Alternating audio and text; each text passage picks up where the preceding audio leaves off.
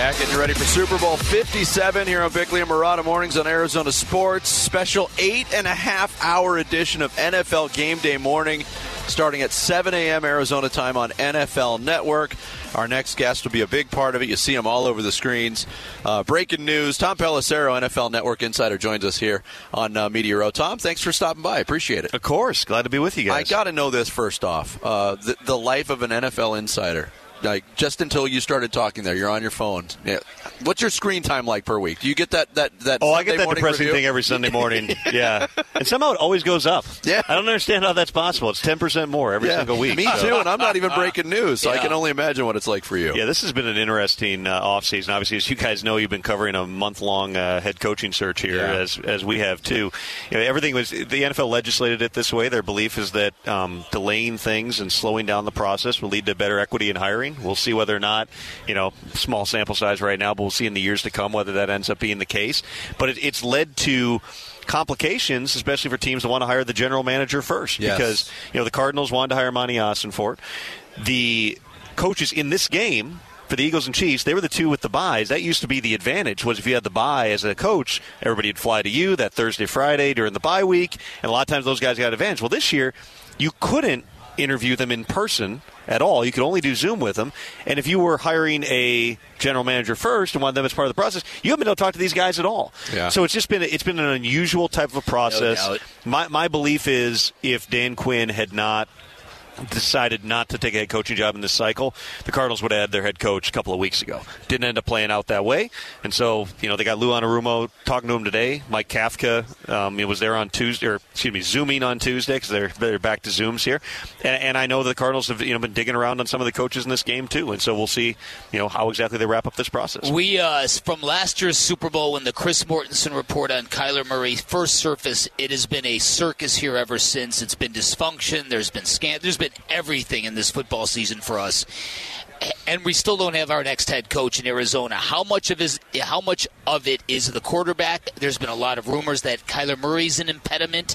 Clearly, the ownership, the culture has been referenced. What do you think is the issue here, if there is one? Yeah, I don't know that there's 32 of these jobs. So somebody's going to take this, and people have won in Arizona before. I don't know if there's a great history of sustained success, but you've seen runs. You've been to a Super Bowl. There have been good seasons.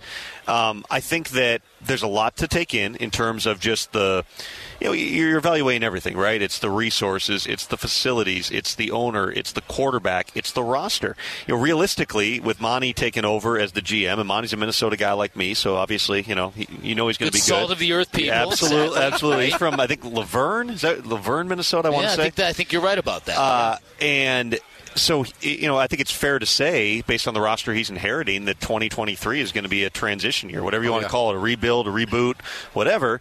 And, Kyler's probably not going to be ready for the first half of the year, at least. So you have to be evaluating that as a head coaching candidate. And then figuring out, okay, what's our short-term plan and our long-term plan? We're building an offense for a guy who's not going to be there, not being able to participate in anything through the offseason. Are we reintegrating him mid-season? Are we trading away some other players? Are we cutting a bunch of these old, expensive veterans? All those things play into it here. So I don't think, I would not call the Cardinals job a bad job by any stretch. You just need to have a plan for how you're going to do things operationally and a plan for how you're going to maximize and make the proper connection with a quarterback who is unbelievably talented, but obviously has run into some walls through the years. Yes. Tom Pelissero, NFL Network Insider, our guest here on Bickley and Murata Mornings. You mentioned the Dan Quinn example in this whole coaching search for the Cardinals. When Monty Ossenfort got this GM job, immediately people pointed to his connection from the New England days with Brian Flores, who didn't show up on a lot of candidate lists for the 5 open jobs. He showed up on the Cardinals list, and he was deemed the favorite. He takes the D.C. job in Minnesota. What kind of information have you been able to glean on what broke down there? How much interest the Cardinals actually had in Brian Flores and things of that like? See, I never heard that he was the favorite going into the process. I think people made the natural connection.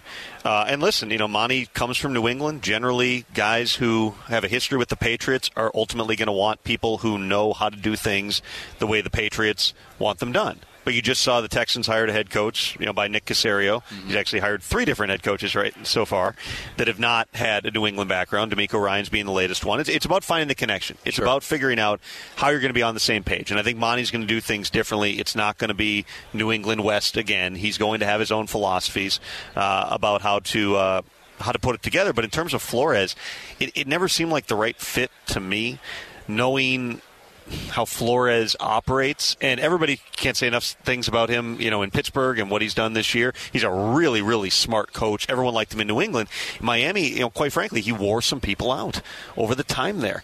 And so was that going to mix with Michael Bidwell? Was that going to mix with Kyler Murray? Was that all going to line up? And did it make sense for Flores? As you said, he was not, interviewing for all 5 jobs, right? It was going to be targeted. If you're Flores and you're going, there's only 5 jobs open this year. I'm interviewing for, I want to say there was one other one, 2 jobs maybe that he had a request for. Do I take the one job or pursue? We shouldn't even say take because I don't know that it was ever going to be offered, but do I pursue the one job here?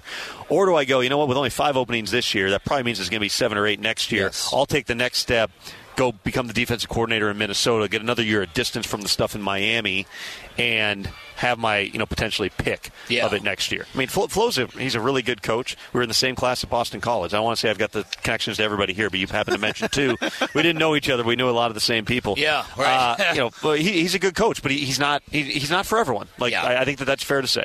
All right, so the last 2 Super Bowls in Glendale have both been historic in their own nature. What's the potential of Sunday's game? And if Patrick Mahomes really does want to be the GOAT someday, can he afford to lose this game in his quest for Tom Brady?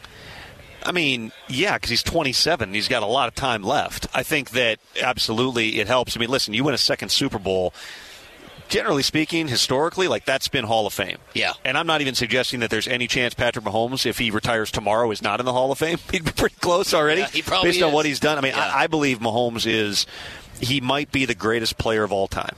And I don't say that lightly. I'm not a hot take guy. I'm not saying that. I'll leave that to you guys. I know Bickley does that all the time. But you look at what he's accomplished. He just won his 2nd NFL MVP last night in runaway fashion. He got 48 of 50 first place votes. He's been to 3 Super Bowls now. He's already won 1. Got a chance to win a second one on Sunday.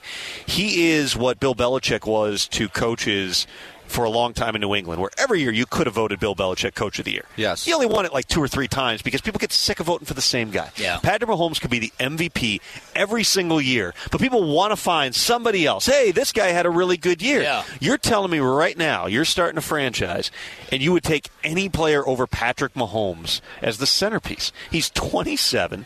He's not overly reliant on mobility, which, some other quarterbacks, if you looked at them and you say, all right, is his physical skills going to diminish? He can move, but he's not a runner. Yeah. And so he can play from the pocket. He can win for another 10, 15 years. He can play till he's 40 if he wants to. He may well go down as the greatest quarterback of all time. But to that point, if you were to lose another Super Bowl, there will be plenty of people saying, once it's again, over. he got there. The only other one that he lost, he was playing behind a horrible offensive line and was banged up in that game. I mean, he was doing – I remember the throw he made where he was torqued his body and was parallel to the ground and throwing it like this. It's all right. I never say it's with Mahomes, but you might be doing too much now. But that's all he could do was try to will them single-handedly. I said it at the time of that game, Tom. If this was a boxing match, they should stop it. It was that one-sided at that point, the physical punishment he was taking. But speaking of boxing match, by the way, just a quick aside on that. So that Super Bowl was the Bucs-Chiefs one in Tampa during the COVID year, where they had the cardboard cutouts of the fans. You think back on some of that stuff, and it's wild. I'm one of the only people in the stadium. There's a photo of me with cardboard cutouts of people everywhere, and somewhere in a history book will be what was happening at that time? It's a great point. So in that, the boxing thing made me think of this.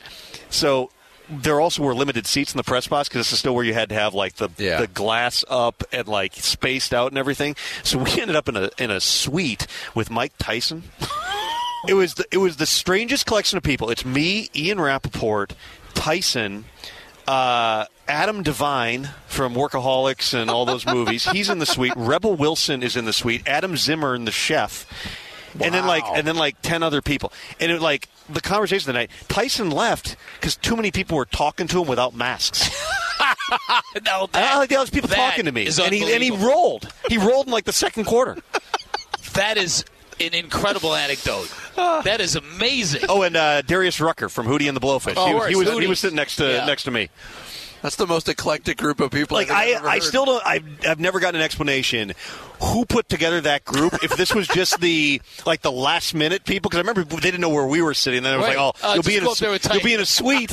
And walking in, Tyson's in there. I'm like, well, this night's going to be fun. And then this is going to be bailed. What a way to punctuate your visit with the Tyson. Wasn't scared of any man, but the virus was freaking him out. Bounced. That's great. Special 8.5-hour edition of NFL Game Day Morning. Sunday morning, 7 o'clock. It starts on NFL Network here in Arizona. Tom Pelissero, thanks for joining us. Good to meet you. You got it. Thank you, Tom. Enjoy your time here. Again, man. Yeah, absolutely.